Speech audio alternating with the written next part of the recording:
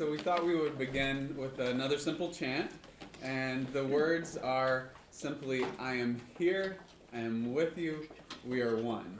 And so I'll start it, and it has two parts, so listen to both lines all the way through and then join in as you're comfortable. But first, just take a moment to take a few breaths together.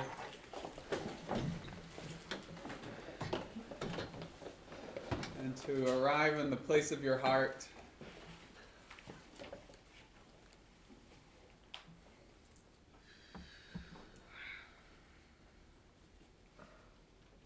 You can let these words of this chant be our words to one another, God's words to us, our words to the earth.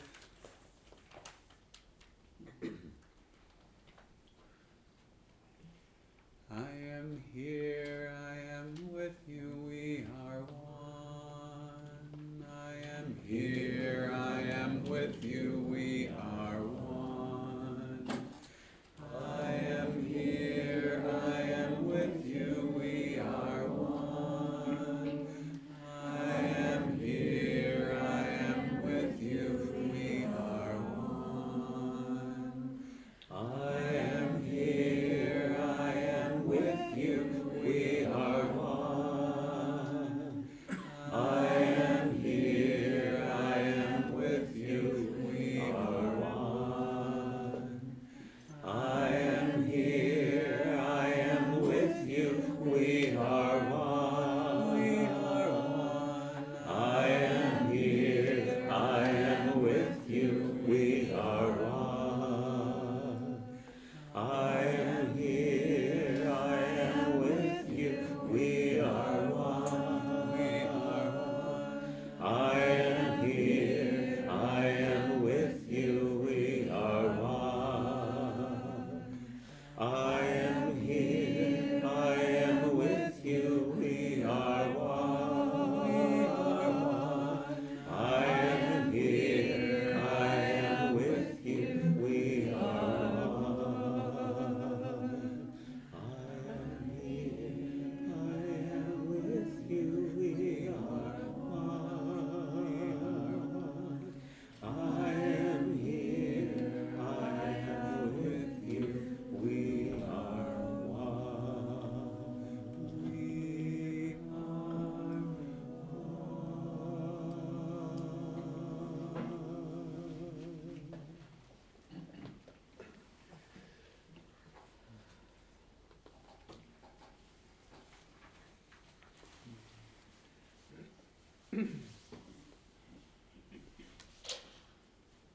So a simple reminder of that deep unity we share as a human family, as an earth family, deep unity we share with each other across traditions, across species, deep unity we share with this planet and with the divine life that gives life to it all.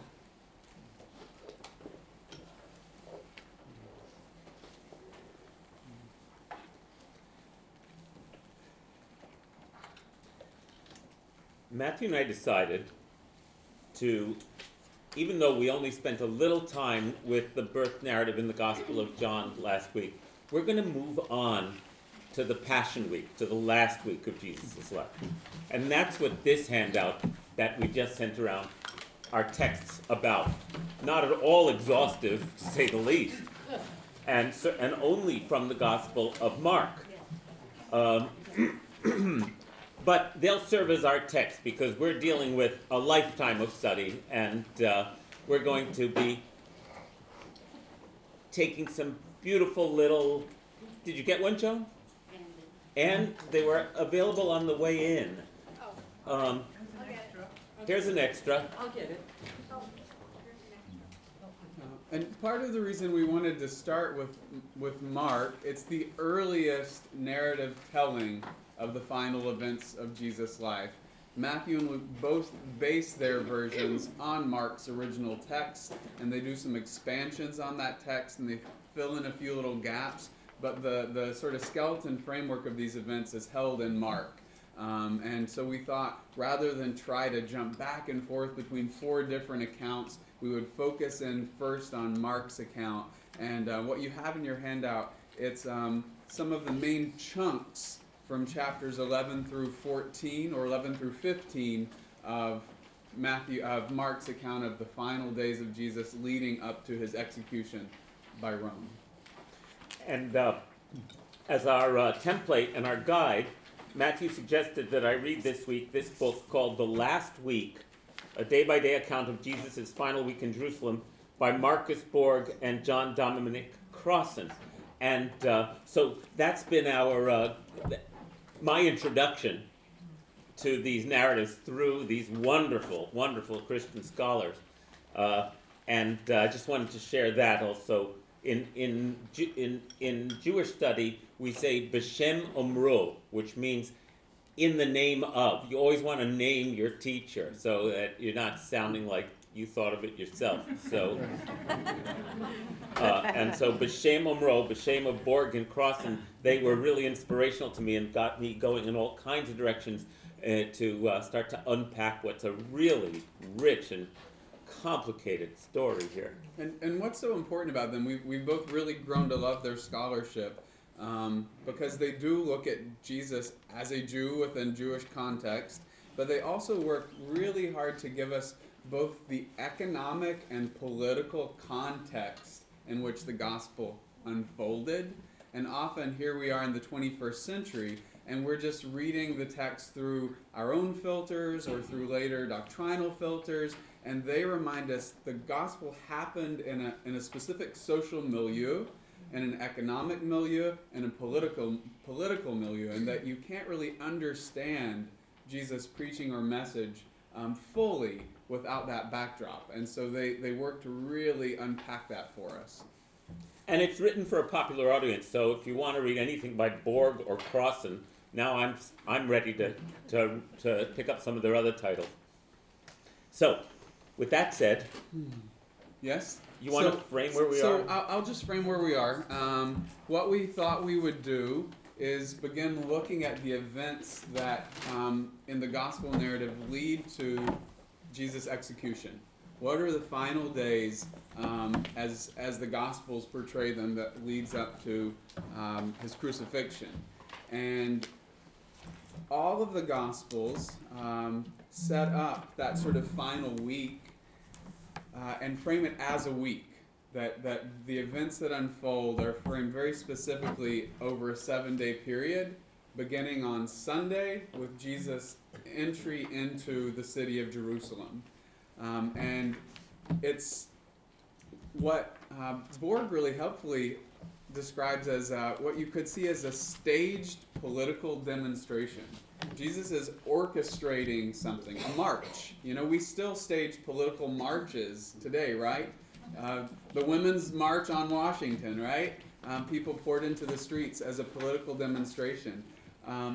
Jesus, we're told, orchestrated a march into the city of Jerusalem. And we see that he then engages in a number of prophetic acts, disruptions, you could say, that start spinning out the events that will lead to his execution. So he's gonna do some things that are gonna shake things up, that are gonna make people angry, that are gonna rile up both political and religious authorities, and that will lead to the collusion of both religious hierarchy and government power in silencing and killing him. So the first bit, it's often called his triumphant, Christians call it his triumphal entry into Jerusalem, which in some ways kind of misses the point of what he's doing, that it was a triumphal entry, because we're told, you'll see on the text here, at the beginning of chapter 11 in Mark's Gospel, when they were approaching Jerusalem at Bethphage and Bethany, near the Mount of Olives, he sent 2 of his disciples and said to them, "Go into the village ahead of you, and immediately as you enter it, you will find tied there a colt that has never been ridden. Untie it and bring it. If someone says to you, 'Why are you doing this?' just say, 'The Lord needs it, and we'll send it back here immediately.'" They went away and found a colt tied near a door outside in the street. As they were untying it, some of the bystanders said to them, "What are you doing untying the colt?" They told them what Jesus had said, and they allowed them to take it. Then they brought the colt to Jesus and threw their cloaks on it, and he sat on it. Many people spread their cloaks on the road, and others spread leafy branches that they had cut in the fields. Then those who went ahead and those who followed were shouting, "Hosanna! Blessed is the one who comes in the name of the Lord. Blessed is the coming kingdom of our ancestor David. Hosanna in the highest heaven." Then he entered Jerusalem and went into the temple. So this is packed with prophetic allusions that you may not be aware of if you just read this text and don't have the Hebrew Bible background. So Jonathan will unpack a few of these for us. We'll see what Jesus is doing. Why ride on a colt? Where does this little donkey come from in the story? And by the way, Matthew and I talked for hours this week. This whole thing is it's such a great process to explore in this way. And one thing to point out is that the Passion Week we were discussing, which is a Sunday to a Sunday, is probably a stylized form of storytelling, because the world was created in 7 days, and the 8th day is always in the Bible, always the new beginning. The 8th day, it's also the day of circumcision, meaning the day of entering the covenant, right? So if the resurrection happens on the 8th day, as it does Sunday, the following Sunday, so what do we know about what Jesus actually did, and what is a stylized recounting that fits into a kind of cosmic template of here's how you tell a new creation story? We don't really know. The fact that it's stylized storytelling, which it clearly appears to be to me, doesn't render it false. I think we need to say this over and over again, right? It renders it not necessarily factual, right? But that doesn't mean it's false in terms of the teaching and the meaning it's trying to transmit. What this kind of stylized storytelling it does is it heightens the message, because it's put it into a framework that is essentially a sacred storytelling framework for the listeners. On the first day, on the second day, right? You follow what I'm saying? So I just wanted to point that out. And then what happens with that framing, we'll have the crucifixion and death, and then the resurrection happens on the first day of the new week. So it's a perfect sort of going through the arc of the 7 days of creation and then the new creation. And then St. Paul plays with this imagery a lot. He says that through Jesus has begun the new creation, which links to the 8th day. So we've got a symbolic storytelling arc. And it could be that it unfolded very much in a week. But we'll look at some of the reasons why maybe Mark has compressed the narrative into a perfect week format for a stylized storytelling purpose. There's some little clues in the text that maybe, he's made it fit very neatly for the sake of a good storytelling. But probably something very much like these events happened that set off the authorities that led to the crucifixion. I'm thinking about any movie that takes based on a true story and then makes it into a narrative arc that will grab us and hold us, right? That's what I was thinking about. So there's all of this attention paid to the donkey, the little colt, because anyone who knows the story or even is half familiar with it has this picture of Jesus entering Jerusalem on a simple, it's a donkey, right, in the usual imagery, right? So why this is, so either Jesus did this and was modeling himself on a verse from the prophets, or Mark wanted Jesus' entry to clearly mirror these verses from the prophet Zechariah. Rejoice greatly, fair Zion. Raise a shout, fair Jerusalem. Lo, your king is coming to you. He is victorious, triumphant, yet humble, riding on an ass, on a donkey, foaled by a she-ass. That's the verse in Zechariah. Your So- king is coming riding on a donkey. Humble, Humble. This is but victorious. this is important because this actually is why Crossan and Borg say that this is a staged political demonstration. So he's drawing from the prophet here, Zechariah, that this one will come humble. But what we don't know in the text is that at this time of year, Rome staged a political procession from the other gate into the city on this very day. And so Pontius Pilate would ride in, and this was done intentionally at the times of great festivals. So this is Passover. This is the week of Passover, which means pilgrims are pouring in to the city of Jerusalem. And that means this is a time, if you wanted to raise up revolt or rebellion, if you had, this is the time that you would stage that. Or just the NYPD is out in force. Right. Because, you got tons of people and there's too much drinking.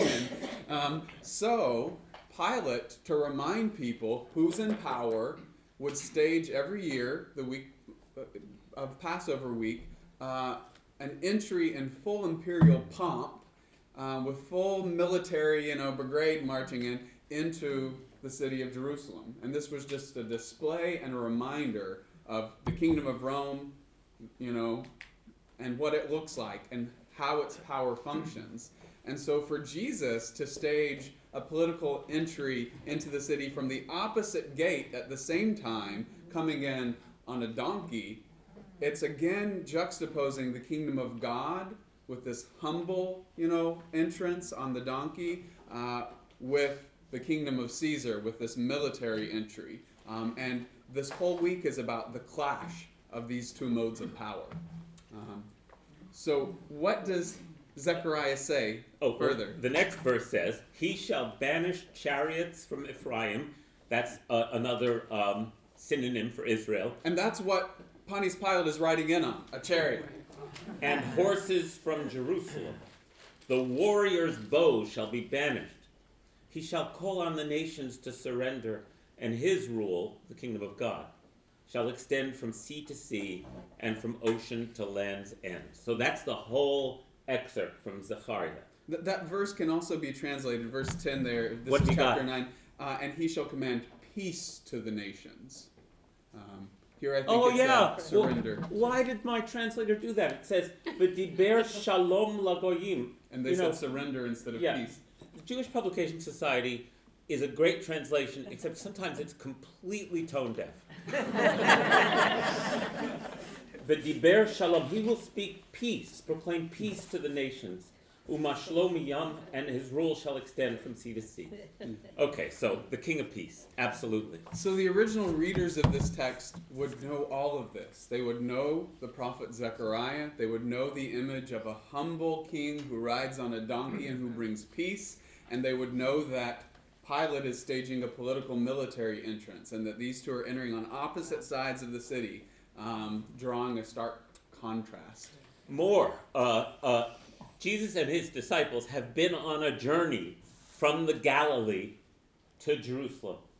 Pontius Pilate has been on a procession from Caesarea, which is the coastal port city and the Roman administrative capital of the region that King Herod built, on their way up to Jerusalem. So there are these two, so dramatically speaking, you can picture these two forces, alternatives, meeting, and then ancient Jerusalem, the entrance that Pilate would come in would have been where the Antonia was, the Roman garrison fortress, whereas Jesus, by tradition, comes in through the Golden Gate, which is up to the Temple Mount directly. So I have a very dramatic image in my mind. And Borg and Crossan talk a lot about the politics of domination, economic and political domination, as being what Rome represented. And what most governments throughout history have represented. This is how they call it the domination system, but they also call it the normalcy of civilization. Right. That this isn't unusual. This is actually incredibly usual. This is how we've organized ourselves through domination systems. It's how we roll. That's right. And yet, Jesus has been proclaiming something called the kingdom of God. which is different than the kingdom of Rome, and is not a new concept, as we've discussed in previous classes. Judaism, in the Torah, the Jews, God does not want them to put a king over them because God is the king. And when they finally insist, all these rules are placed on the behavior of kings so that they don't amass chariots and slaves. And so Judaism, in its fundament, is critical of imperial power, right? So Jesus is representing Judaism here, his tradition. He's representing it as a prophet, as a radical. He's not settling for some lip service, and we'll talk more about how when we talk later, we'll talk about how the temple structure had become completely co-opted by the domination paradigm of Rome. So the other thing to note is that Jesus' march, his movement, is essentially a peasant march. The people joining Jesus, and we're told that the places he would go, Capernaum, etc., he's never named as visiting the big cities. He's named as going to the villages. So this is essentially a peasant movement. He's going out to the poor and the marginalized of society, and they're joining him in this march to Jerusalem, and they're marching to say, enough. It's time for God's kingdom. And so this is why this is going to set off the events that lead to his crucifixion. We see that, after the fact, when we remove the political and economic conditions that lead to this, we forget why Jesus was killed, and we just theologize it. Well, he died for our sins. Well, he died because he was a threat to the political and economic systems that were opposed to God's reign, God's kingdom, God's dream for the world. What we're told next is that after this staged march, the next day... I should just mention that what the people are shouting when they say, Hosanna, blessed is the one who comes in the name of the Lord, that's a direct quote from Psalm 118, which is part of the Hallel Psalms. That is, these are the Psalms that we chant on festivals in the Jewish tradition, going back well over 2,000 years. So if it's Passover or one of the other pilgrimage festivals, we would be reciting this psalm. They're called the songs or the Psalms of Ascent, meaning the pilgrimage ascent up to Jerusalem. Actually, that's Psalm 122 to 137. This is Psalm 118, which is another cycle, but it is a psalm of entry because it has opened for me the gates of justice. I will give thanks and enter there. So it's also a triumphal temple psalm. And this line, Hosanna, is the translation of the Hebrew phrase Hoshiana. Hoshiana means please save us. And then the next line of the psalm is Baruch haba b'shem Adonai. Blessed is the one who comes in the name of the Lord. So they are chanting psalms as he enters. I just want to make sure you understood that. And again, what the people chant is, blessed is the coming kingdom of our ancestor David. So again, there's this hope for the Davidic kingdom of God, not the kingdom of Rome. So this is already going to be putting the police on high alert. Quite right? a confrontation. So we're told then that they go into Jerusalem, they go to the temple, they have a look around at everything, and it's growing late. It's already getting dark now, so they go out to Bethany and spend the night. And then the next day, then they came again to Jerusalem, and yes, John. Wait, why do they look around? Well, keep that in mind. So they looked around, and then they left. Why is that line in there? So we'll talk about that. They're getting a view of what's happening. What are the activities in the temple? What's going on? They go and take a look, and then they go out to plan for the next day. Yeah. So you're saying that people, whether Jesus was alive then or not, people would have been coming into Jerusalem and singing these psalms because Absolutely. It's Yes, it's pilgrimage time. It's the regular thing. Right, it is pilgrimage time, absolutely. Yeah. So this is well timed blessed is the one who comes in the name of the Lord, that line was usually reserved for, say, the high priest coming into the temple, but now it's being directed at Jesus' entry. These pilgrimages, by the way, it was a very short period of time between when Herod renovated Jerusalem and when this renovated temple was destroyed. It was a period of decades, but it was a glorious few decades because he had created one of the wonders of the Roman world in the magnificence of this structure. He even, and I love going to archaeological sites in Jerusalem, he even created a water system where he built this aqueduct from the hills of Hebron, which are a few hundred feet higher than Jerusalem, that goes down like 1 inch every 100 meters or something, to bring lots of fresh water into Jerusalem. He did it all in order to be able, so Jerusalem could handle the crowds at the pilgrimage festivals. He also built the enormous court of the Gentiles that was expanded. So suddenly, I mean, this is the most opulent, grand temple in this part of the world. This is huge. So Gentiles are also interested, you know? It's a tourist attraction. Everybody wants to see the new temple. So there's this massively expanded court of the Gentiles, so they can get so close, you know, to see. And then you move into the next court, where women are allowed, and then the next court where only men are allowed, and then finally the inner sanctum where only the priests are allowed. That's how it was set up, Gary? I can't get past the donkey. The donkey. And has anyone suggested perhaps that in addition to the humility of taking such an animal, maybe the message is also that the path to wisdom is to be taken slowly? Ah, very nice, yeah. Yes. Yeah. Would you preach that sermon, please? He said that the donkey shows that the path to wisdom is to be taken slowly. It's not your galloping, charging steed, but the humble donkey. And of course, it's meant to call to mind, yes, humility, but also to call to mind the vision of the prophets. The vision of the prophets that Zechariah says, you know, peace, peace. Yeah, Hattie, and did you raise your hand? No. Miriam? It's not the only story that uses a donkey either, because Balaam. Oh, yes, there are donkeys throughout Scripture, including, yeah, Balaam or Balaam's donkey. And the Good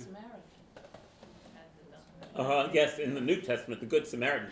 And But it And seems the nativity, right, that Mary and Joseph and Luke's telling, they ride on a donkey to Bethlehem. So there's again the prefiguring, you know, of the one riding on the donkey. And the Balaam story, the donkey can see the angel of God. You know, the animals have eyes for the spiritual realm that human beings fail to have often. It's also a working animal. It's Yeah. not a stallion. Right. It is not a war horse. Right, not a war. It's not a, and horses called to mind war. Horses were war horses. Horses were an instrument of power in a war. Donkeys were not. Great, no, go ahead. Let's go ahead to the next one. So then we move into what's often traditionally called the cleansing of the temple. And we've talked a lot over this course about what was seen as the corrupt collaboration of temple authorities with Rome. And that by this point, historically, scripturally, the high priest was appointed to that office for life, and you served until death as the high priest of the temple. But Rome got involved, and they would depose high priests and appoint high priests as they wanted to. So there were a number of high priests appointed by Rome, and so the high priest was, it was a difficult position to be in, because you were stuck between, you know, the needs of your people and keeping Torah and the demands of Rome. And so the priests were often seen by the people as collaborators, and that the priesthood was somehow now corrupted. And perhaps the priesthood was no longer even legitimate. This is the position that we saw the Essenes took, that temple is corrupt. And so there's a lot of mixed sentiment around the temple. It's the heart of our world. It's the heart of the universe. It's the center of the universe. And it's also a sign of collaboration with Rome. So you've got this double feeling. I want to expand on that a little because I learned a lot from Borg and Crossan about this. When Rome conquered and took over Judea from the Hasmonean kings in 69 BCE, they appointed kings after that, including King Herod, who served from about 37 BCE until about 4 BCE. So there was a king who ruled, and there was a high priest also. Now the high priest was, which had once been an hereditary position, was now something that could be bought and sold, right? And there was a lot of competition to get to be high priest. But what Borg and Crossan point out, which seems to be very sound history to me, is that after Herod died, three of his sons were given each a third of the territory to rule. And then within 10 years, what was the one ruling over Jerusalem? Do you remember his name? Antiochus. No, I forget his name. He was deposed by Rome, who started simply sending governors. This is by the year about, I think it was like 6 CE. So from the beginning of the Common Era on, there was no king, and the high priesthood became responsible for civil administration and for collecting taxes. So now, unprecedented apparently in Jewish temple history, the temple was the locus of all the religious worship and of the tax collection and the so as Borg and Crossan say, they were both serving the Jewish people in their religious needs and serving Rome at the same time. This explanation helps me understand the ferment in Judea, in the land of Israel, in the first century. All the factions. I mean, the high priesthood was now, in the eyes of many Jews, completely corrupted. And if we, as we talked about in earlier classes, the Essenes, who may have been made up of priestly families who felt displaced, because the other thing that Borg and Crossan pointed out is that they did a cleaning of the house. They got rid of the old guard and brought in new families who would be loyal to them. And these families could then concentrate, obviously, a lot of wealth in their hands. Herod killed a lot of the aristocracy, so that, like, the old money, the old power, and then appointed people, sort of gave people wealth, and now they would be loyal to him because he had elevated them. That's right. So he was trying to create a system in which people were loyal to him. And Rome inherited that system of these newer families who now, there were several families, we know them by name. Who are indebted to the kingdom of Rome, the power of Rome. So in a minute, Lenore. So certainly some Jews decided to abandon the system altogether, retreat to the wilderness, and try to maintain what they considered to be the lineage of appropriate purity until such a time as when they could return to Jerusalem. There were many responses and many factions, including militant factions, known as from Josephus, known as the Zealots, And also the Sicarii, or the Dagger Men. You had these violent revolutionaries. who were violent revolutionaries. We'll talk about them. So into this truly complicated, corrupted situation, because for the Jews, all eyes still turned to Jerusalem. And there were Jews all over the Roman Empire who are sending their tributes to Jerusalem. A lot of cash was coming in to Jerusalem through the temple. Okay, so there was a lot of vested interest in the local, as our authors say, domination system, being in cahoots with the big domination system, which was giving them license to be the local domination system. Lenore? Yeah, I was just going to say, remember that the Romans held the vestments, the holy garments of the high priests. I'll repeat it, don't worry. They kept locked up, they held the keys.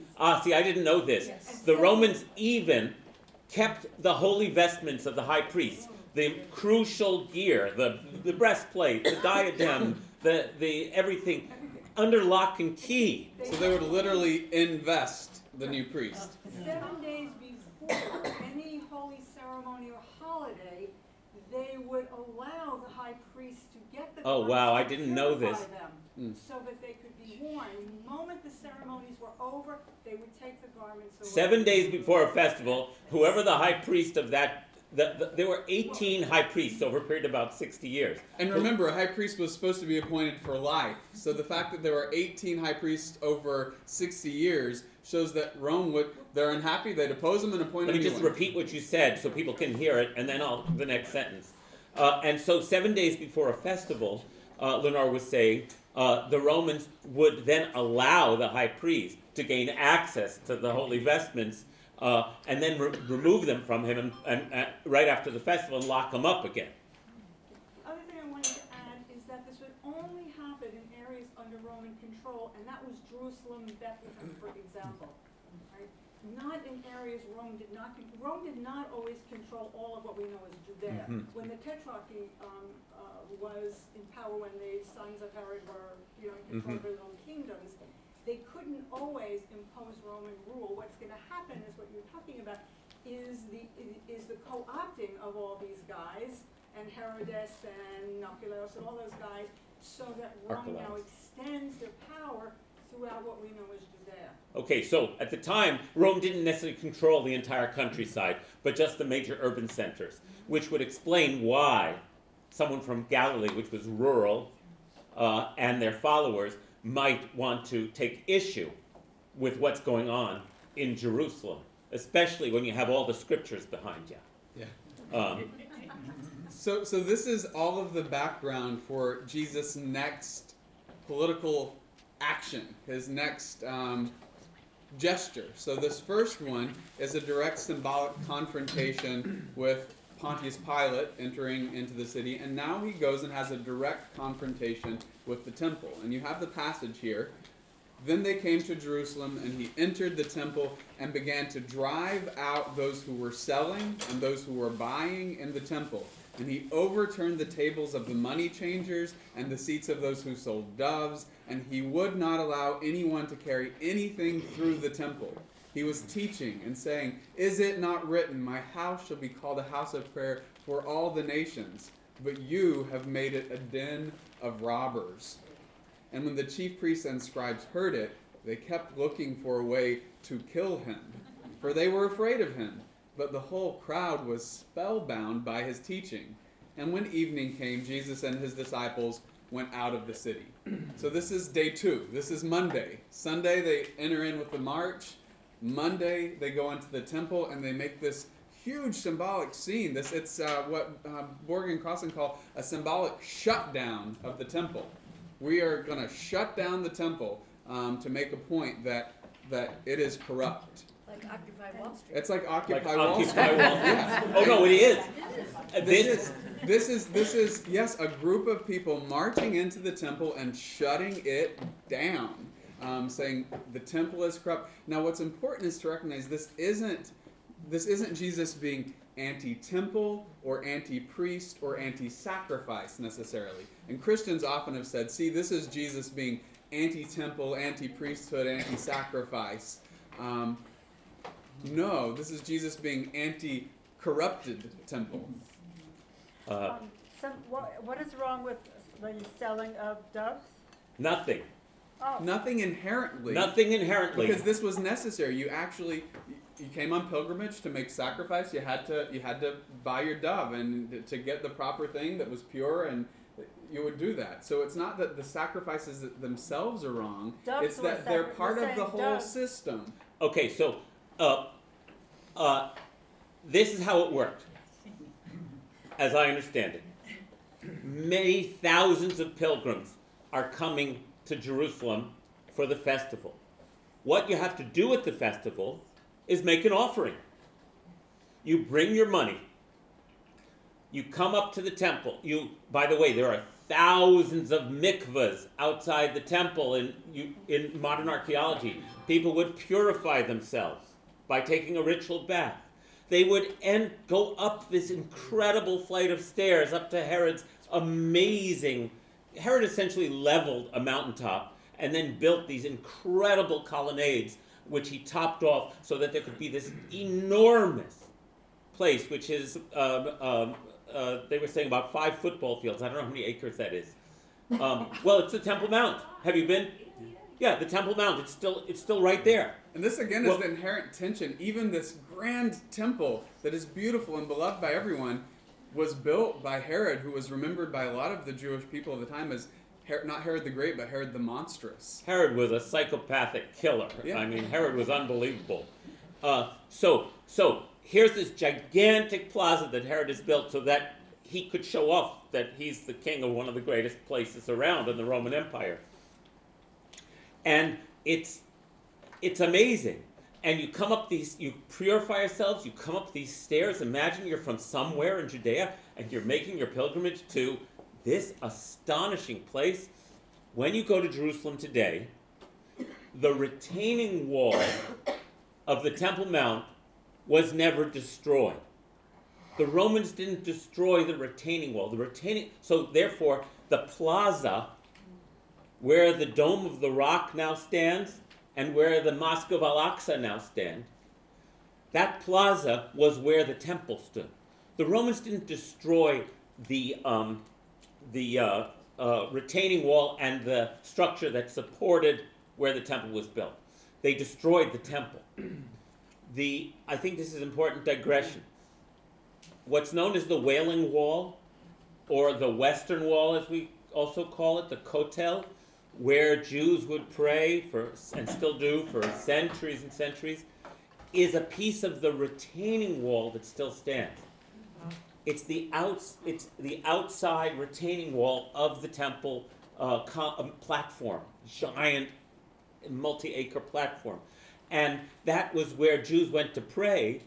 There was nothing left of the temple, right, but just the retaining wall. So when you go to Jerusalem today, you still see Herod's retaining wall. And that's what makes this giant rectangle around the Temple Mount. Okay, so you're coming up the stairs, this amazing set of stairs, the Songs of Ascent. The Psalms of Ascent there are 15 of them, which the rabbis say is to represent each of the 15 giant steps. And some even think that the Levites would stand on those stairs and sing and play these psalms. We don't know, but picture pomp, picture ceremony, picture, grand ritual. When you enter the outer court, you had to change your local money for the kind of money that they were using in the temple. Because your money probably had the image of Caesar stamped on it, or a Greco-Roman god stamped on it, and you couldn't use that money within the confines of the temple. It wasn't... Right, if you brought Roman money, you couldn't use that in the temple. There's no graven image, no sign of Caesar in the temple. So you would change your money. Those are the money changers. They're not greedy whatchamacallits. They're people making their living off the tourist trade, off the pilgrim trade. You follow what I'm saying? Then, with your proper money, you would then go purchase the animal for sacrifice. Now, why would you purchase? Why not bring your own? Because animals to be sacrificed in the temple have to be without blemish. The Torah is crystal clear about this. You wouldn't want to take a chance of schlepping your animal all the way to the temple. It breaks its leg on the way there. Right, or whatever. So there were people selling sacrificial animals. And it says in the Torah, if you do not have the money for a lamb or a goat, you can buy a dove. I'm getting all the way to your question. Yes, I understand. And how would we know this? We weren't there. But we know enough that we can recreate this scene, I think, with some accuracy. And so, like at every holy site you've ever been at, if you've done some traveling, there are people selling souvenirs and holy beads. And everywhere, it's like, it's a scene, right? But it's not necessarily a corrupted scene. It's just it's the scene where these thousands of pilgrims are coming. And this is all happening in the outer court. And that's where Jesus and his followers go, and Jesus makes a scene. And again, it's the temple hierarchy itself that is corrupted. Not the people who are necessarily just trying to make a living out here, but to make a symbolic point, he shuts it all down. Shuts down, drives the money changers out. This temple is not pure. This temple is not holy. This is not how it's supposed to be. So the symbolic shutdown is making a point now against the corruption within religion. We had the march that's showing the corruption of imperial power, and now the corruption and collaboration of religion, of temple with that power. So he's on day 1 and day 2 of his entry into the city. He's made these 2 symbolic acts, gestures, statements that set in motion, obviously, the events that lead to his crucifixion. Can I say some more, or did you want to read something there? No, go. Okay, because another beautiful thing that Borg Crossan do for us is that they point out that that the temple authorities, the families in charge, are not necessarily bad guys either. They have, in fact, have got the interests of their people at heart. They have to figure out how to appease Rome and still allow their own festivals to happen. So I could imagine putting myself in the shoes of one of these wealthy families who's also maybe has some sense of responsibility for this going and not getting shut down by the Roman legions, and seeing this guy overturning the tables, saying, Rome's going to shut us down. Right? So who are the bad guys? They keep pointing out that maybe these aren't the bad guys either. Maybe the system, the whole system is problematic here. There are bad guys everywhere. There are good people everywhere. Yeah. Susan. Is it the case that in the ideal situation, the money changers and the animals would have been outside of the courts altogether in some? No, this is happening in the court of the Gentiles, so I it's know that. permissible. It's not in the. I understand that. I'm asking if it really, if the Jews could have ordered their temple life as it should be ordered, would they still have had the money changers and the animal dealers inside the court of the Gentiles? Would they still have, would all of this have been taking place, all the money changing and animal purchasing being taking place outside of the temple complex entirely, rather than in this huge outer court called the Court of the Gentiles? And I don't know, but it could also be, it might also be stated that the Court of the Gentiles was not considered the temple proper. Right, I understand that, But maybe, yeah. But so there's the question, is Jesus doing the shutdown because he's against the exchange of money and the buying of sacrifices altogether? That's one potential read. Borg and Crossan say the shutdown is more about the corruption of the temple as a whole. So you shut it down to call attention to that. But you could also read it as Jesus siding with those voices in the prophets and the Psalms that God says, I don't want your bulls. I don't want your sacrifices. I don't want your sheep and goats. What I want is justice. I don't want your festivals and your feasts. What I want is concern for the poor and the orphan and the widow, and I want you to walk humbly with your God. So it's possible that Jesus is critiquing the whole sacrificial system, but usually the prophets, they're critiquing not the system inherently, but the corruption of the system. When that system is taking precedence over the other obligations of justice. Right. And that when justice is met, the temple is fine. It's just... The prophets never advocate for eliminating the sacrificial system. They are always critiquing the fact that people think that, oh, I've given my sacrifice, therefore I'm okay. As opposed to, no, while you were giving your sacrifices, you were pummeling the poor with your fists. That's what Isaiah says. And this is the tradition that Jesus seems to be following. Hattie? Well, this, talking about sacrifice and the animals and on the altar in the temple, so I came up with this kind of weird question, which is, isn't a kosher only animals that have been bled, that blood is considered unclean. And I'm wondering how that works with all the blood that must have been shed in the temple. The priests bleed out the animals, and the blood goes to God. Okay, so blood, the sacrifice, the slaughter of the animals happens by the priests. Yes. So you purchase your animal and you bring it to the priest. But blood isn't unclean. Blood belongs to God. Blood, the reason we are commanded not to drink blood is because it is not ours to possess. It is the life force that belongs to the Creator. So when you slaughter an animal according to the laws of keeping kosher, you have to bleed the animal because the blood and the blood goes back into the earth.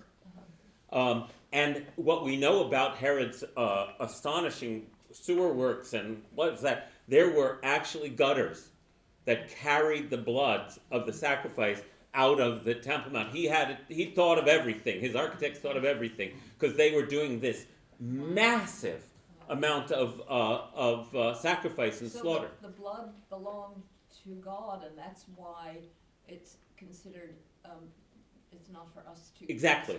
Why don't we drink the blood of Christ then? We don't. Don't we take in We don't. church? Don't we?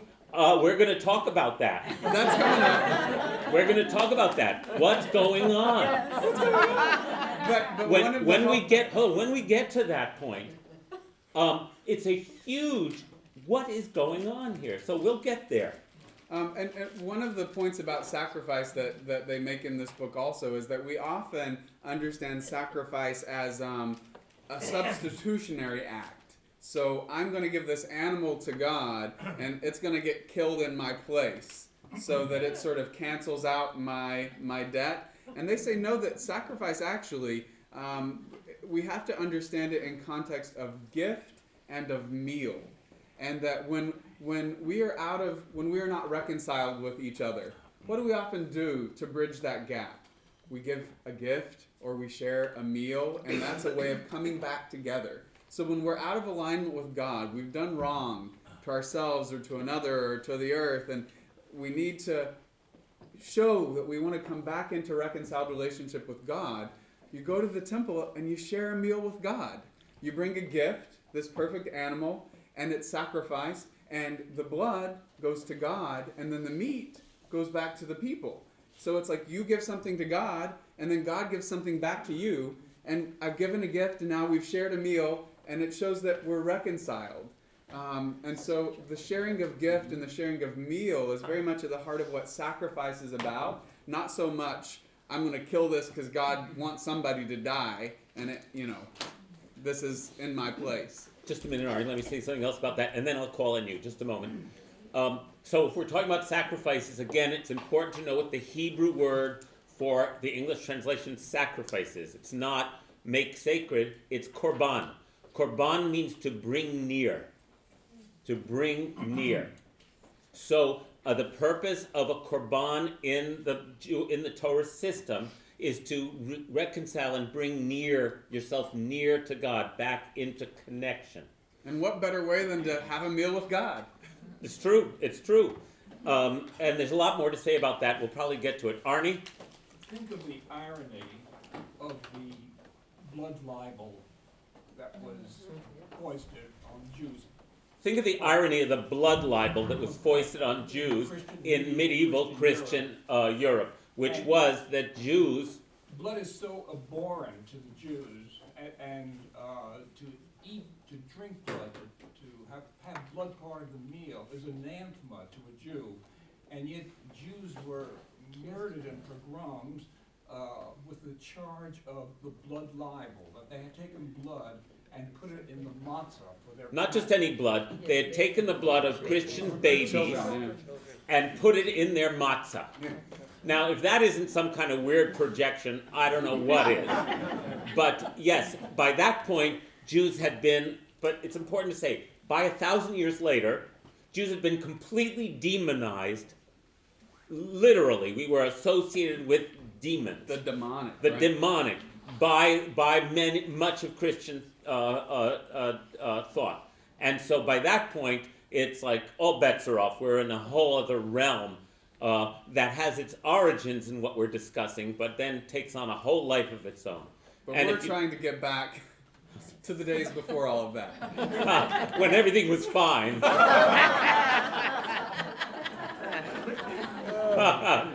That is called sarcasm. Oh, so to keep. Oh yes. How did the meat get back to the people as food? Oh, it would be, well, there were several kinds of offerings. There were some offerings which were incinerated entirely and made into smoke for God. But many of the other offerings, certain parts, as it's described in detail in Leviticus, were reserved for God, including the blood. Certain parts were reserved for the priests, and the rest was eaten.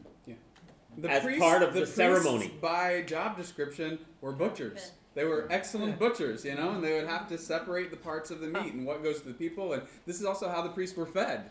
Right. They ate the offerings. Part of it was for them.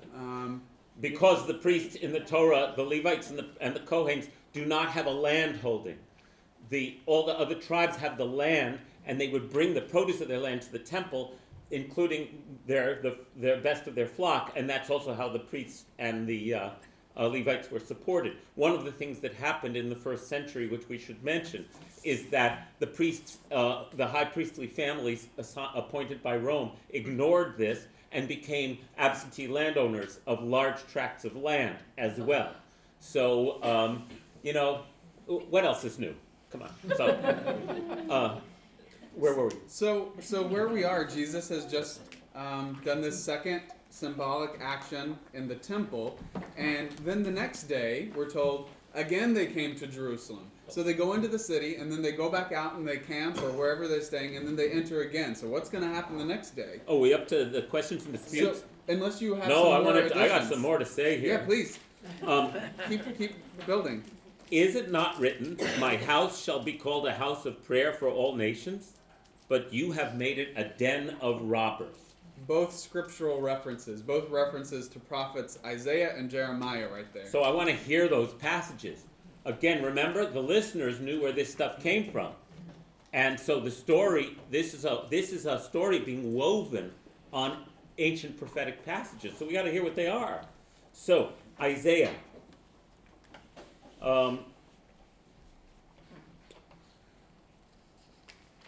This is interesting because when we hear a house of prayer for all peoples, what do you think, how do you immediately interpret that?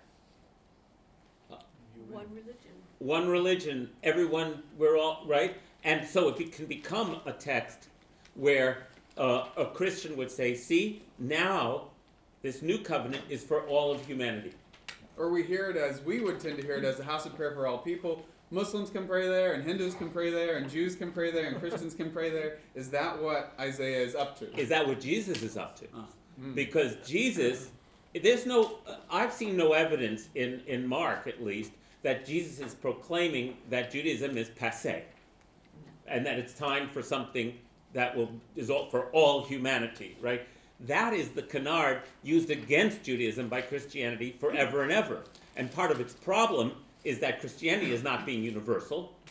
Christianity is being triumphal and saying, it's us now, not you. It's not saying all humanity in our nice universal liberal way that we imagine is true.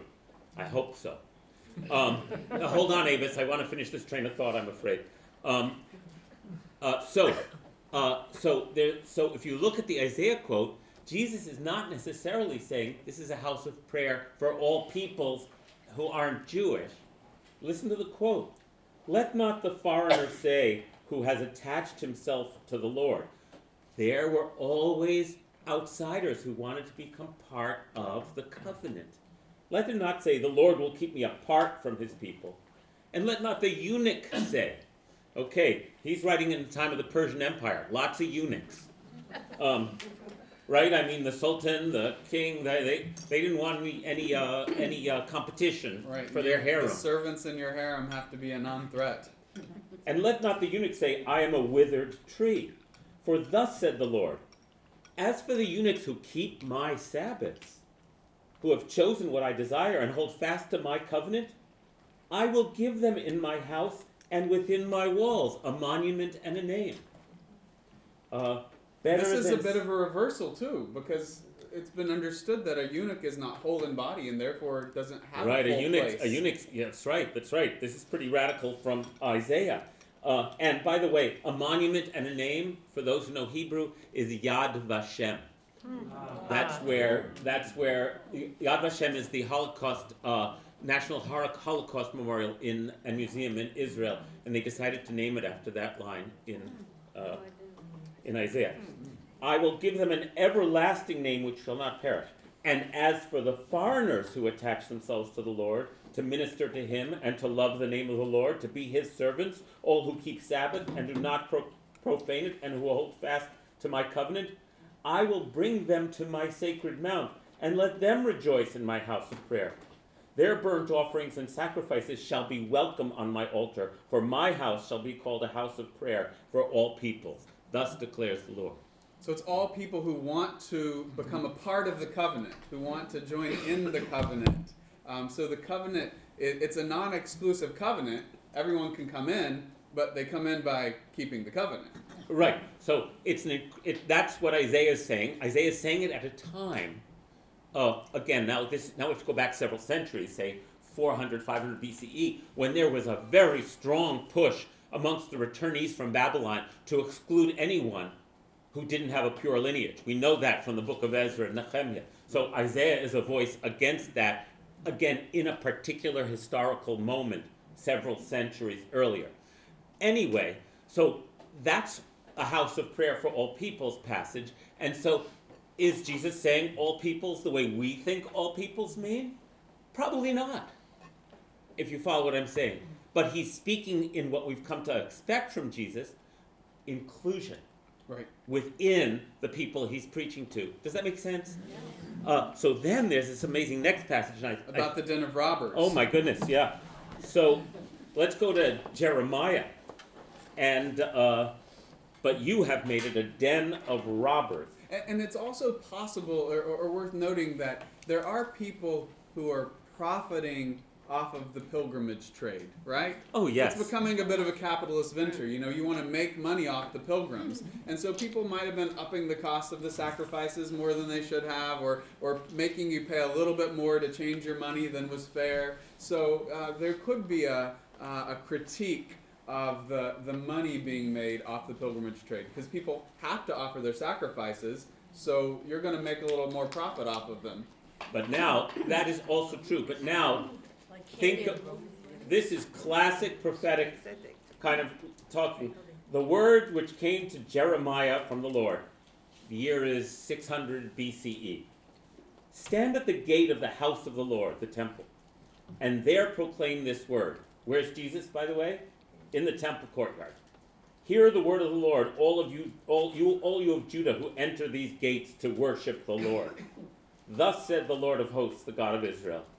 Mend your ways and your actions, and I will let you dwell in this place. Don't put your trust in illusions and say, the temple of the Lord, the temple of the Lord, the temple of the Lord. It'll get clear. No, if you really mend your ways and your actions, if you execute justice between one person and another, if you do not oppress the stranger, the orphan, and the widow, if you do not shed the blood of the innocent in this place, if you do not follow other gods to your own harm, then only will I let you dwell in this place, in the land I gave to your fathers for all time.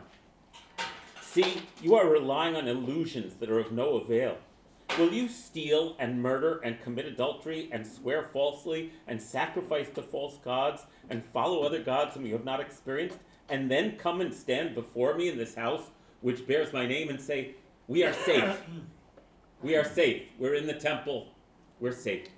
To do all these abhorrent things, safe to do all these abhorrent things? Do you consider this house which bears my name to be a den of robbers? As for me, I have been watching declares the Lord. Just go to my place at Shiloh, where I had established my name formerly, and see what I did to it because of the wickedness of my people Israel. He destroyed it. And now, because you do all these things, declares the Lord, and though I spoke to you persistently, you would not listen, and though I called to you, you would not respond. Therefore I will do to the house which bears my name, on which you rely, and to the place which I gave you and your fathers, just what I did to Shiloh, and I will cast you out of my presence as I cast out your brothers in the north. I'll destroy your temple, the voice of God says. So this is what Jesus is quoting. And The den of robbers, the den of thieves. Yeah, please. so when Jeremiah makes a similar speech elsewhere, there's another episode in chapter 26 where he says, I'm going to do this. He's speaking in this, it says, stand in the court of the house of the Lord. So it's a repeat of this kind of episode. It says, the priests, this is Jeremiah, the priests and prophets and all the people heard Jeremiah speaking these words in the house of the Lord. And when Jeremiah finished speaking all that the Lord had commanded him to speak to all the people, the priests and the prophets and all the people seized him, shouting, you shall die. How dare you prophesy in the name of the Lord that this house shall become like Shiloh, and this city be made desolate without inhabitants? And all the people crowded about Jeremiah in the house of the Lord. When the officials of Judah heard about this, the priests and prophets said to the officials, when the officials of Judah heard about this, they went up from the king's palace to the house of the Lord and held a session at the entrance of the new gate of the house of the Lord. The priests and prophets said to the officials and to all the people, this man deserves the death penalty, for he has prophesied against this city as you yourselves have heard. Now, what are they saying about Jesus? Yes. Right? They're gathering and saying Jesus is enacting and speaking the words of Isaiah, Jeremiah, and Zechariah. And it's sort of like the repeat, same story. Jeremiah was let off the hook that time. He said, listen to what he says, because think about Jesus as well. Jeremiah said to the officials and to all the people, it was the Lord who sent me to prophesy against this house and this city, all the words you heard. Therefore mend your ways and your acts. He's like facing death right this minute. And heed the Lord your God, that the Lord may renounce the punishment he has decreed for you. As for me, I am in your hands. Do to me what seems good and right to you. Kill me if you must. But know that if you put me to death, you and this city and its inhabitants will be guilty of shedding the blood of an innocent man. For in truth the Lord has sent me to you to speak all these words to you. Then in this episode, they relent. And he's not killed. He's thrown into the dung heap in another one. Jeremiah's old, but that passage reminds me so much of this. So once again, you can read it in a number of ways. This could be an account of Jesus actively modeling himself on the great prophets. That's plausible to me. It could be Jesus did something like this. And then in the telling, the way we've described, all of his antecedents, all of the elder prophets, their stories are worked into his story to put him firmly in the lineage. I love that. I never read that passage from Jeremiah with these eyes before. He says, take me. And Jesus takes the same risk, makes the same wager, and things unfold a little differently. Yes. So this is the backdrop. These are the two main actions at the start of the week, and then people are on edge. This prophet has come into the city, he's riled everyone up, and we get some sections then, and we've only put a couple of them here, but in the 12th chapter, we see that people are now challenging and questioning Jesus, just the way they were challenging and questioning Zechariah. The passage that you see here at the beginning of chapter 12, it's one that we looked at a few weeks ago, but I just pointed out briefly again. Again, they came... Before you read it, Avis, I never recognized you before. Avis, I forgot to recognize you. Did you want to say something? No, I'm just, it's not a philosophical question, but a social one, meaning we're talking about crowds, instead of, how many people are involved in it? How many people? Thousands. Tens of thousands. Tens of thousands. Tens of thousands would come to Jerusalem. That's what Herod made everything, did all his great works. He made Jerusalem an incredible pilgrimage site, and the accounts seem to be that tens of thousands of people would come to Jerusalem for these festivals. So then how many were following Christ at that time, meaning? How many were following Jesus at that time? We have no way of knowing. No way of knowing. Yeah, we don't know how many people are in this march. Clearly, people, especially those from among the peasant class, are inspired by him and drawn to him.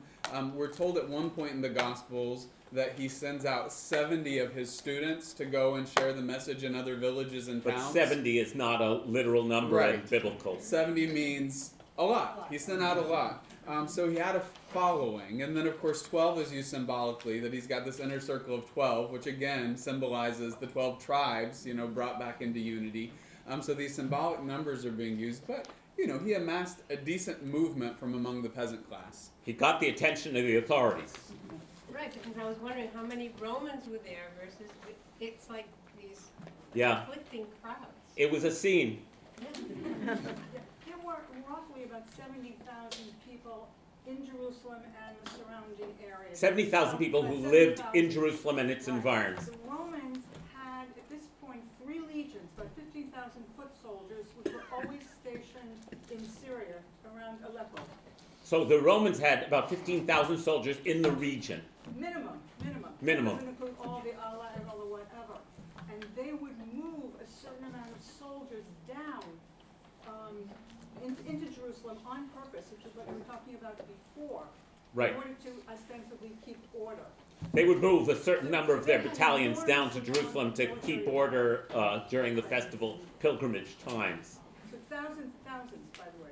Thousands of From the legions that would come down with 7,000. thousands of Roman soldiers. Again, that amplifies what Matthew was saying before of a guy entering on a donkey and thousands of Roman soldiers coming from the other direction. And that also, this emphasizes why, so they did this so they could squash any violent uprisings or rebellions. So they could, first of all, deter them, so they just won't happen because they're too afraid. But if they do happen, we can just squash them in an instant.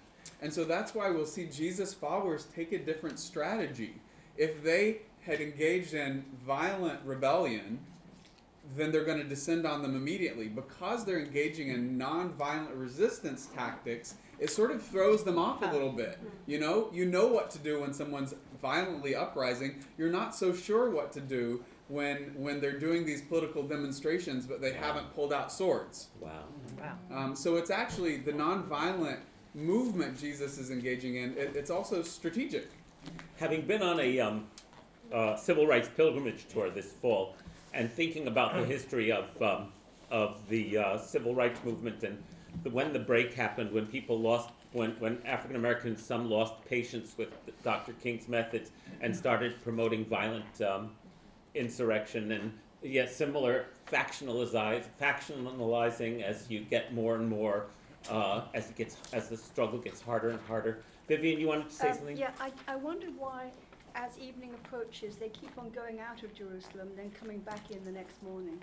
Maybe they can't afford to stay in town. Maybe they're having to go and camp outside the city. Or maybe it's safer to be outside of the city because they're not where there are armed guards. And that's right. And that's good assumptions.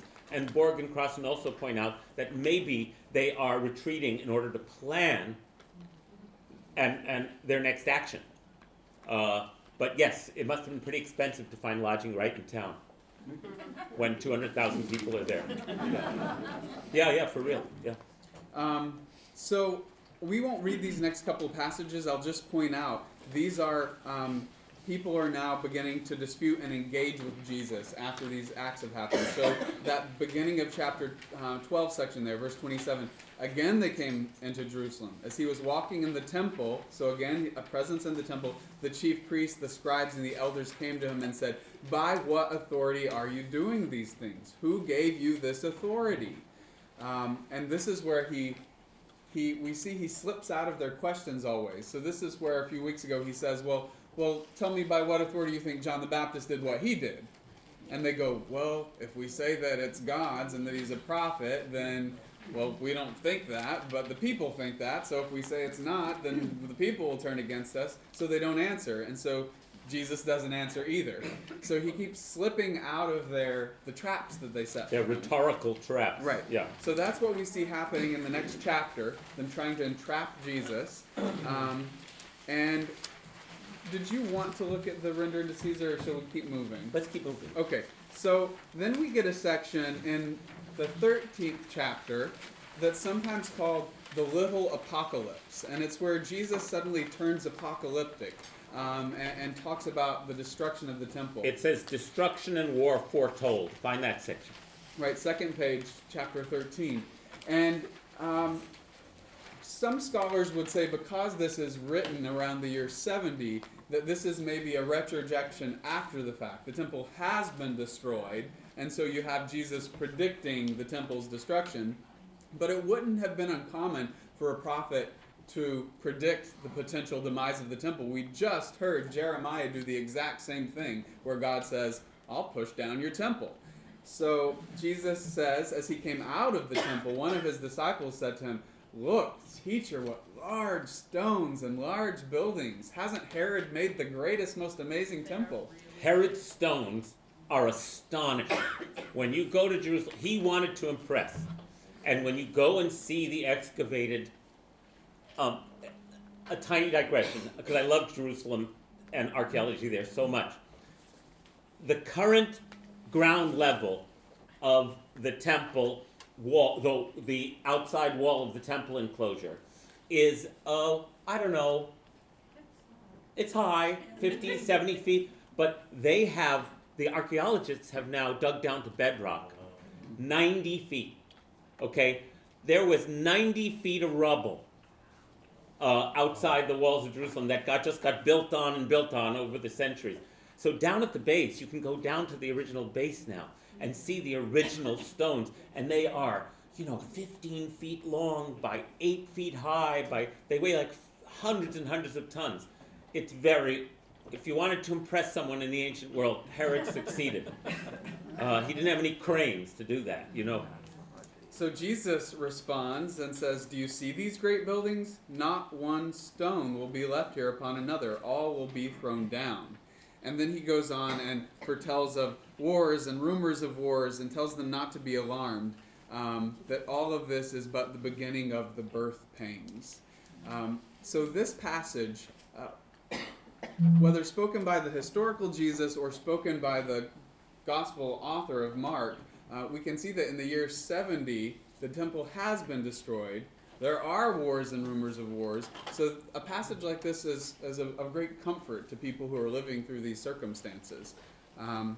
So then we move into chapter 14. And this, did I hear a question? No. So we're moving to Wednesday, essentially, I guess. We've gone through Sunday, Monday, Tuesday, and now we're Wednesday of this last week of Jesus. It was 2 days. Does that seem right? Would this be Wednesday at this point? Yes. We can't be to Thursday yet. It was 2 days before the Passover. So we're 2 days before the Passover. I'm going to look and see The night of Thursday. well, we're not to Thursday yet, I don't think.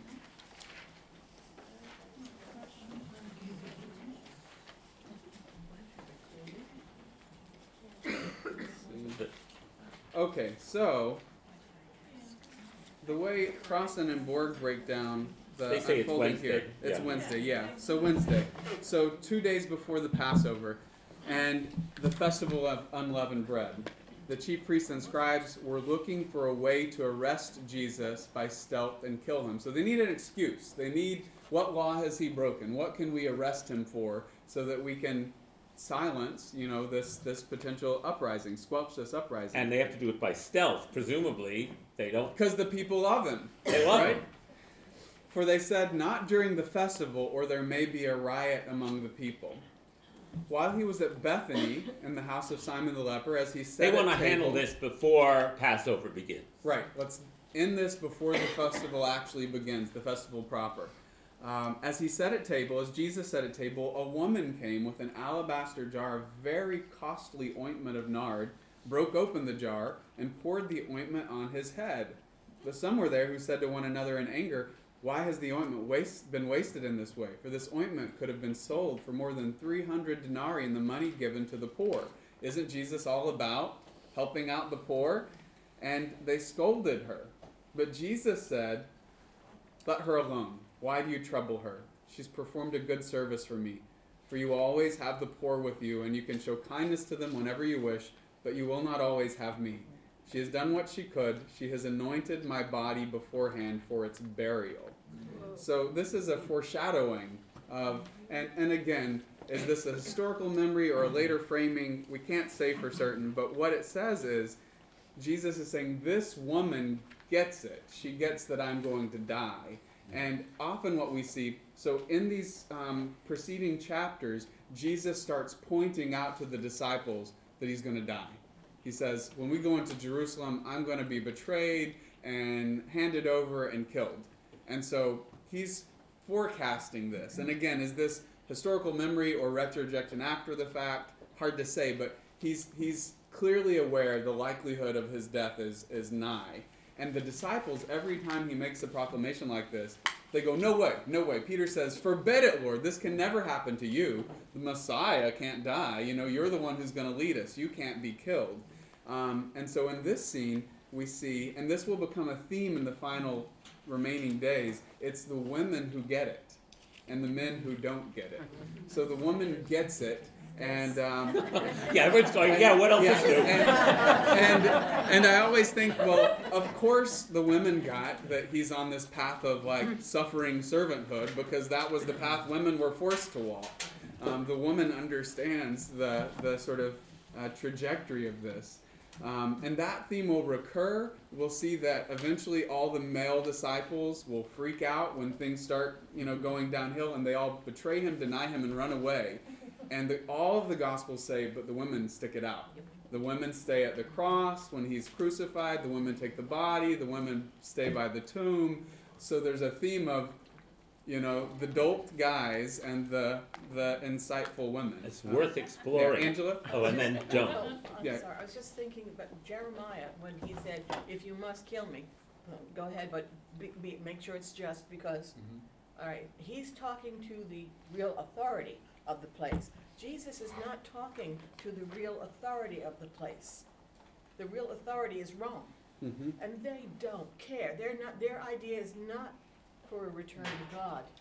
Their idea is the Pax To Romana. keep their power, Yes. right, through their peace through force. Yes, and Jesus is getting that as the week progresses, He's seeing that, okay, maybe not. I think that's a critical point. Thank you, yeah. Yeah, thank you. Thank you. Joan? Historical footnote, nard is spikenard. And the tradition of mummification and burial Yes. of the dead Yeah. from Egypt that came was spikenard and frankincense, and you dip the muslin, and it protects the body. And so Jesus was prepared. As Right, he that was these are put the- into- Yes, These- this is a very Joan is symbolic saying- point that what it's saying, that she gets, that she's preparing me for burial. Well, this was the oil that was used to prepare people for burial. Right. These were the herbs that they would use to prepare a body before it would be buried. Diane? I'm a little confused about Herod and who had power. Okay. Herod was Jewish, Herod was semi-Jewish. semi-Jewish. Yeah, and so we start out with Herod the Great, who's dead at this time, Okay. and then the territory is divided, and so this Herod is his son. So this isn't Herod the Great who restored the temple. Okay. Yeah, and Pontius Pilate at this point is now governor in Jerusalem. There. But Herod the son is still around? He's still No. there? Yes, Up in the because- north. Yeah, Herod is still there Okay. because at one point in some of the gospel texts, they pass Jesus back and forth between them. So Pilate goes, well, I don't see a problem with him. He really falls under Herod's jurisdiction, sends him to Herod, and then Herod sends him back to Pilate. So they're still both ruling. But Herod isn't ruling in Jerusalem. No. Herod is ruling. This Herod Antipas is ruling in the Galilee. Right, and Jesus is from Galilee, so So- he says it's your job to Okay, make a. so let me hold on. Yes. So But here's was he still in the Hebrew tribes? hold on. So a little about Herod. Yeah. The Maccabees, the Hasmoneans, were once they were in power, they went on a spree of conquest, including Edom or Idumea, where they, in the first recorded time in history, they forced conversion on the Edomites in order to be part of the kingdom of the Hasmoneans. One of those descendants was the descendants of one of those families that had been forced to become Jewish was Herod. Herod, as it happens, I mean, there's a lot of irony and a lot of turnabout is fair play and all this. Not fair play, but what goes around comes around. Because Herod is then appointed as king of Judea. Is he Jewish or is he not Jewish? The Judeans have never accepted the Edomites, the Idumeans, as Jewish. So Herod is like this interesting liminal character. Is he Jewish? Is he not Jewish? This is Herod the Son. Herod the Great. Oh, Herod the Great. Okay. Right. All his descendants are also questionable Jews, according to some Jews. Okay. But he put this effort into the temple, He did. He wanted to be. He's a very complicated guy. which was a He- Jewish thing. Yes, he considered himself Jewish. I'm just giving you more history than you Yeah. need to know. So he dies around 4 BC. Yeah. Yes. His sons are appointed. His province is split up into sections, and his sons are appointed to be rulers of these different sections. But the ruler, Archelaus, who is the ruler of Jerusalem and environs, is removed from office and replaced by Roman governors, Not Jewish. not Jewish at all. However, Therefore, Pontius Pilate. Right. right, who's a Roman functionary. Have I got that wrong? No, what happened was his grandson, Agrippa, when Agrippa the First died, his son, Agrippa the Second, is about 16 years old and in Rome, way too young. What year? To put him, you're gonna get me on the year. We have to be before the death of Christ because they appoint, Pontius Pilate is now, he's ruling, he's somewhere in the north, whatever, and the people don't like him, so they pull him out of there, put him into Jerusalem, make him procurator with the authority of a governor. So that's how he gets there. And that's Okay. but it's Agrippa the Second who would technically. Okay, so there's no Jewish ruler because the one who would be in line is too young, and the Romans bring in their own governor. However, another of Herod's children, Herod Antipas, is still ruling technically his province, which is in the Galilee, which would have been Jesus' jurisdiction, and according to the stories, which I don't know, there's a who's going to handle this is going on. Yeah, and it's interesting, Pilate and Herod, and I don't know which gospel it is. When it's passed back and forth between them, it says, and that day Herod and Pilate became friends. They became friends. That's so nice. So now, I want to say something about. I'm still on the women, and the 12 disciples. So, as a newcomer to these texts, it's clear that the 12 apostles, the 12 disciples. Disciple means they're supposed to follow in Jesus' way, right? That's what a disciple does. You learn, and they are pathetic. They get it wrong all the time, almost without fail. So it seems to me that that's a literary setup for all of us, as Matthew was teaching me. We're all part of that. At least the guys are. I don't, because I want to get to the women part, the bit, and it reminded me of Moses and the children of Israel, who are also complete and utter screw-ups, utterly unreliable, faithless. Moses was just up there talking with God, and now you've made a golden calf? Like, what? Right. And I was thinking of this.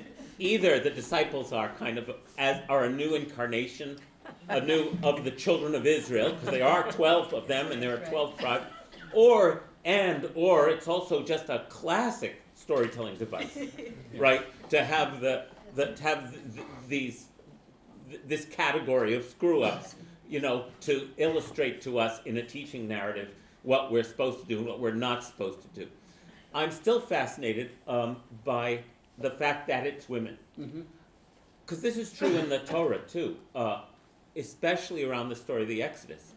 As you may know, it's the midwives, the daughter of Pharaoh, Moses' mother, and Miriam, Moses' sister, who are the only ones who ensure, and then Moses' wife Zipporah in chapter 4, they are the only ones who ensure that Moses will grow to adulthood, right? And I'm fascinated by that. So it brings up a question that eludes me of feminine principle, masculine principle, women, men. I'd be interested in hearing anyone's insights about that. But certainly Jonathan's right that the disciples are used. Now some of them may have been quite doltish, but they are used as a literary device in order to teach something to the reader. So there's something that the gospel author wants Jesus to convey to you, who's reading the text, so he needs the disciple to ask a stupid question, so Jesus can then give us, the readers, the answer. So often they play that literary role of being the ones who get it wrong and ask the question so that Jesus can convey the lesson. And we see, for example, somewhere here towards the end, James and John, we don't have it on the text here, but James and John start, Jesus says, so what were you talking about while we were walking on the road there? And they don't want to say, and then, no, tell me what it was. And he says, well, we were talking about who's going to be greatest in your kingdom. And can we sit on your right hand and your left hand, Jesus? And he says that in the kingdom of God, it's not like that. He says the Gentiles like to lord power over people, but in God's kingdom, the one who is greatest will be the one who is servant of all, the one who is most humble. And so Jesus is constantly inverting, but the disciples have to play the role of, getting it wrong so Jesus can make the point. Just an idea about the women. A little louder, Angela. Just an idea About the women. And what you had just said, Matthew, is the women were the nurturers and the servers, and the men were the receivers. This is very important, yes. Yeah. The women were the nurturers and the servers. So they understand service, wise about, even if they haven't done it by choice. Yeah. But And Jesus is essentially modeling a very feminine mode of power, what we would traditionally call a feminine mode of power. That Jesus isn't modeling this, power over domination. He's modeling power with service. or in servanthood. service of. And so it makes sense that the women get it and the guys don't, because the guys still want your conquering king. Especially when you consider the rigid social structure Yes. of male and female roles. Yeah.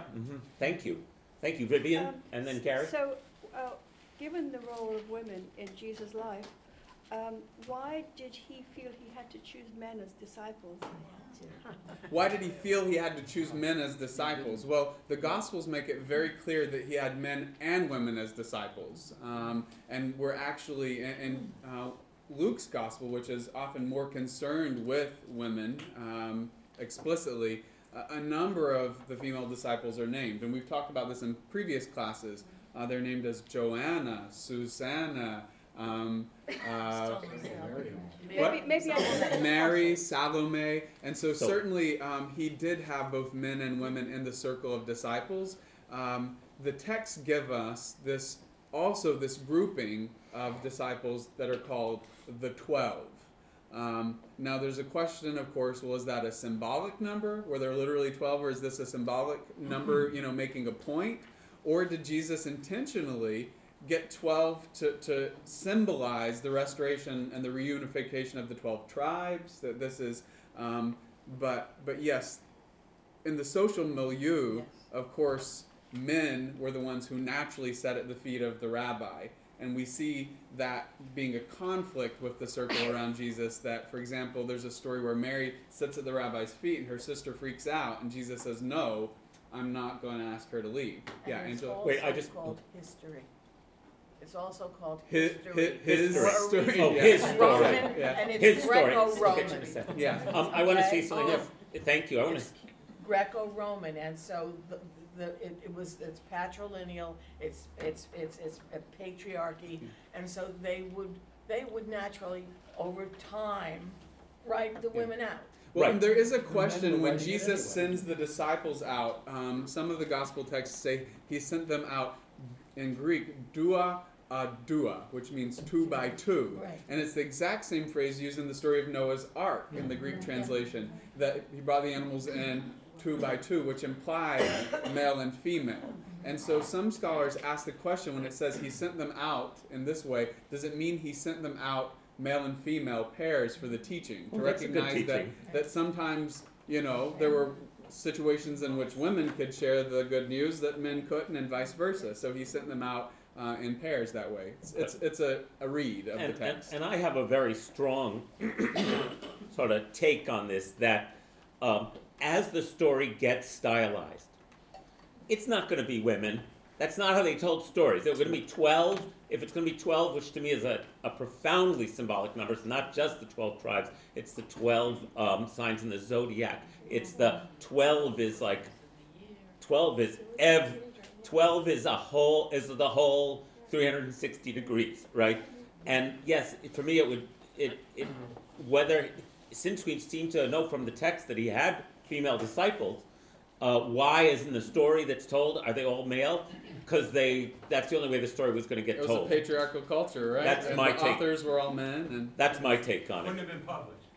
Right, yeah, that's right. would have found a publisher. That's just like Joe has to get married at the end of Little Women, because otherwise no one will read it, right? Because I love that movie. So let's get one more, and then we want to keep the text rolling. Too quick. Yeah. You talk about the vulnerability, and I couldn't agree with you more. To me, Jesus has two lessons to teach me. Okay, post-Freud, the therapists have told us that vulnerability is the key to intimacy. Jesus teaches us that vulnerability is the source of greatest power, of strength. And also Jesus teaches us that, for me, that paradoxically, the closer we get towards understanding the source, the more alienated we get from mankind, the more alone we are. But I think you mentioned the golden calf, and I think there's a clue here, and a connection between that story and the one we're talking about. And what it is, to me, is this. If you take the position that the Torah is a reflection of man, and that we are with God and God is with us, I think hidden in that story is God's vulnerability. God's missing the point. They're not worshiping the golden bull. And I think what the people are saying, yes, your law is not to have idols, but we're worshiping the vulnerable, the most vulnerable creature, and God misses it. Oh, okay, I want you to preach that too. Do you want to summarize that? I don't know if I can summarize it and get it accurately on tape, so I think we're going to we heard it, and But a maybe call some. Thank towards you, Gary. vulnerability, human vulnerability, and divine vulnerability. Yeah. Mhm. So just to keep, okay, one more. Well, I just want to go back to your clarification for me of the Herod thing, because I think maybe other people were confused about this too. And my insight to it now is that, having always learned history as the Jews are persecuted, I was confused about Herod being Jewish and the Romans and killing Jesus. But now I understand it's the peacemakers who are persecuted, Jewish or not. I mean, in this case they were Jewish, but he wasn't persecuted or killed because he was Jewish. Right, in these stories, Because you he have was an activist. often in the stories of the prophets, what do we see? Jews persecuting Jews. It's the authorities wanting to stone the prophet who is criticizing the authorities, and in those stories, both of them are Jews. So you make a point about the peacemakers, but And I want to make a brief point about that. Diane said she grew up saying the Jews were always persecuted, right? That's not the history, that's the story, the meta story that we get. And since modern history has been a field over the last 150, 180 years, there was a famous historian named Salah Baron who called it the lachrymose view of Jewish history. Lachrymose means tearful. And if you study history, there have been periods when the Jews weren't victimized. There have been periods when we've had sovereignty. There have been periods, and so yes, we need to not paint history with some kind of brush like that. So the next bit of the story is what's remembered in Christian tradition as the Last Supper, and we're told by Mark on the first day of unleavened bread. Where are we? This is on The Last Supper, okay. second sheet, first side of it, on second page, front side. On the first day of unleavened bread, and by the chronology in the text, this is Thursday evening. Now, there's some confusion. There's a reason to wonder if Mark is slightly stylizing the week to fit everything in, and Jonathan might speak to that, but by the account of the story, on the first day of unleavened bread, Thursday evening now, when the Passover lamb is sacrificed, his disciples said to him, "Where do you want us to go and make preparations for you to eat the Passover?" So he sent two of his disciples, saying, "Go into the city, and a man carrying a jar of water will meet you. Follow him. And wherever he enters, say to the owner of the house, 'The teacher asks, where is my guest room where I may eat the Passover with my disciples?' He will show you a large room upstairs, furnished and ready. Make preparations for us there." So the disciples set out and went to the city and found everything as he had told them. And they prepared the Passover meal. So a very sort of fantastic scene here where he says, follow the man with the jar and the room will... but the key thing being... What's that? And- just like the donkey. Right. Go and the donkey But will I be haven't. there. But I don't know what the proof text is for this one. So if it has a deeper meaning that the listeners who knew the backstories would know, I don't know what that one is. I just wanted to say that. But the point being, it's time for the Passover, and Jonathan pointed out to me that the preparation for the Passover traditionally would never take place on a Thursday. So would you speak All right. to According that? to the Jewish calendar, Passover never falls on a Thursday evening because the calendar is very complicated. But the rabbis who calendared all this a long time ago wanted to make sure that that Rosh Hashanah never started on a Saturday night, and if Passover is on a Thursday, then that means Rosh Hashanah is going to be on a Saturday night. So, if you look at the Jewish calendar, Passover never falls on a Thursday night. What about the possibility that we were saying Thursday night, but the Friday started at sundown Thursday? We were trying to figure that out too, and Mark's chronology doesn't quite work out, so we're just not sure. So Thursday would begin On Wednesday night. right at sunset. But this seems by the text account to be Thursday night, which would be the start of Friday. And so by the chronology, that's how this works. That these events of the Last Supper happen Thursday. He's arrested that night and then crucified the next day. There's some scholarship that asks the question of whether or not this all happened during the week of Passover at all. And one of the scholarly thoughts, arguments, is that maybe this all happened actually during the festival of Sukkot.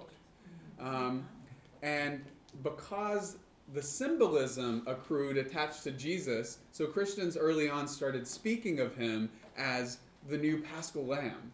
And so that was a symbolic, reference that he was like a Paschal Lamb. And so when the narrative gets told, the events then, to match the symbolism, migrate to Passover. The argument that this might have actually happened during the festival of Sukkot, that's the other major festival when again pilgrims would be pouring into Jerusalem. And part of that festival would be the shouts of Hosanna and the waving of branches. So that entrance actually looks like Sukkot, not Passover. So if that's the case, the other thing is it says leafy branches. At this time of year, the branches wouldn't be in leaf, but they would be at the time of Sukkot. So there's this argument that maybe these events, because of the symbolic resonance, for good storytelling, you move it to Passover, even though maybe historically it happened during Sukkot. That's one argument. I don't personally have a strong opinion either way, and the whole Passover setup makes a lot of sense to me, but I get the argument. Right, and I want to add briefly that in Second Temple Judaism in the 1st century, the greatest pilgrimage festival of the year was Sukkot, much greater than Passover, because Sukkot was known as the festival, and was when, after all of the grain had been stored and dried and stored away, everyone went up to Jerusalem to pray for rain. Right? It was the beginning of the rainy season, and there was a giant festival called the Water Drawing Festival, and the leafy branches and the palm fronds were rain sticks, and on Sukkot, we have a series of, every day, we have a different poem that begins with Hosanna, save us. So there's a lot of strong ways that you could wonder whether he was entering with leafy branches and palm to what was the biggest festival of the year, when they also offered lots of animals. It doesn't matter. It doesn't matter. And maybe a lot of different events are being collapsed into this narrative. Maybe Jesus staged a thing during Sukkot and then wound up, who knows, because Mark is compressing things into this compact 7-day narrative. And we're almost at the end of our time. So what happens here, they gather for the Passover meal. When it was evening, he came with the 12, and when they had taken their places and were eating, Jesus said, "Truly, I tell you, one of you will betray me, one who is eating with me." They began to be distressed and to say to him one after another, "Surely not I." He said to them, "It is one of the 12, one who is dipping bread into the bowl with me.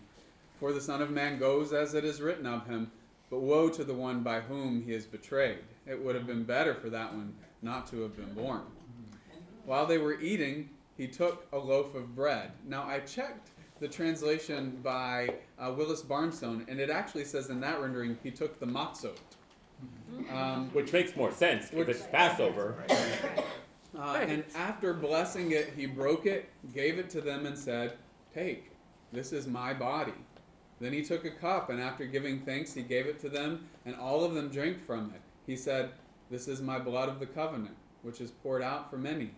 Truly I tell you, I will never again drink of the fruit of the vine until that day when I drink it new in the kingdom of God." Wow. So this... Wait, let me say one thing and give you the... Yeah, So, please. we're going to pick this up next week. Right. But I want to, because... Yeah, but we'll start right here. I mean, wow. But, so I just want to give Matthew whatever he wants to, say now to prime us. Well, he's doing something radical here. He's taking this imagery of broken bread and poured out blood and doing something like new. This is a strange use of these images. And so we'll look at what he's up to and what the gospel text is up to next go around. But a reminder that this meal is actually in keeping with Jesus' whole tradition throughout the Gospels. It centers around table fellowship. This is what he does. So yeah, I want to start breaking over the symbols, but I realize we're at time. Right, we'll do it so next what week. we'll do, we'll move right into next week. We will begin looking at the crucifixion during the first half of class, those final events, and then the second hour we'll look at the resurrection narratives, and we'll get through as much of that as we can. And then when we come together for that final session, any loose threads, we'll weave those together, and then we'll do the next thing. Yeah. Any last words before we say goodbye? No. Thank you, everybody. Yeah, thank you all.